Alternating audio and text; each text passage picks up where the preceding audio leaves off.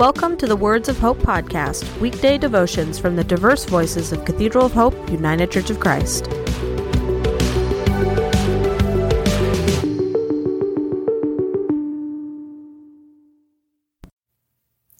The devotion for today, Thursday, December 21st, 2023, was written by Donald Luke Day and is narrated by Judith Ann Anderson.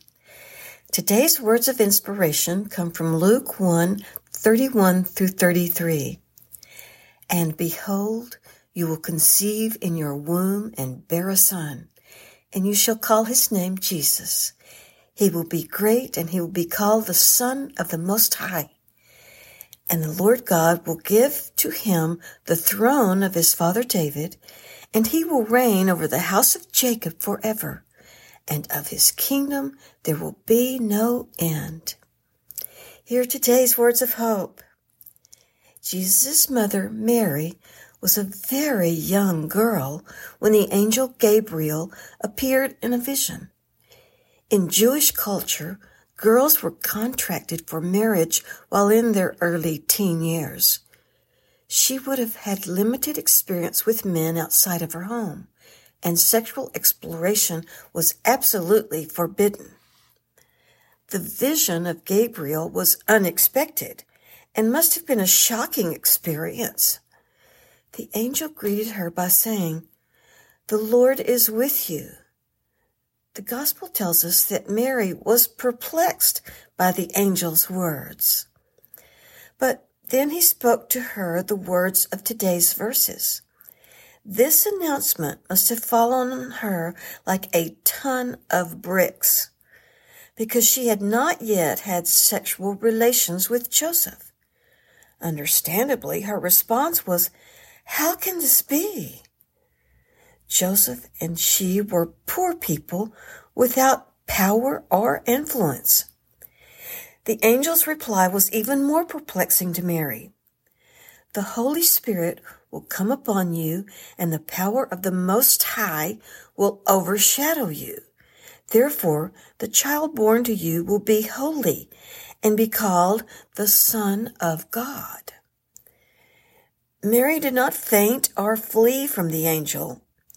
But what sort of action could she take when confronted with this plan of God? She yielded and accepted the will of God for her life.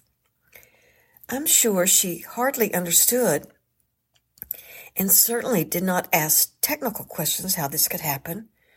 She was assured that God always seeks to express goodness into human lives. So she responded, "I am a servant of the Lord. Let it be so according to God's will." Sometimes our response to God's working things out requires our active participation to achieve God's will. Mary did not understand how this could be accomplished, but she actively decided to accept God's plan and submit to God's working in and through her life. So it is with you and me as we become aware of God's will in our lives.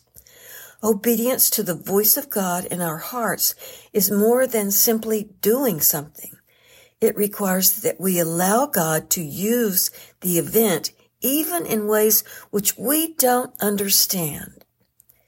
By doing that, we allow God to be God in and through us. Let us pray. God of giving, as this Advent season draws to a close, we have had the opportunity to reflect on the coming of your greatest gift through your gracious will. May we know that will in our lives and remember Mary's response, "Let it be so." Amen.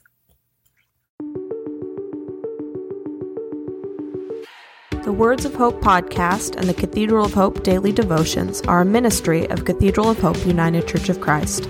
To support this ministry, please subscribe to and share this podcast, follow us on social media, and donate through our website at cathedralofhope.com/give.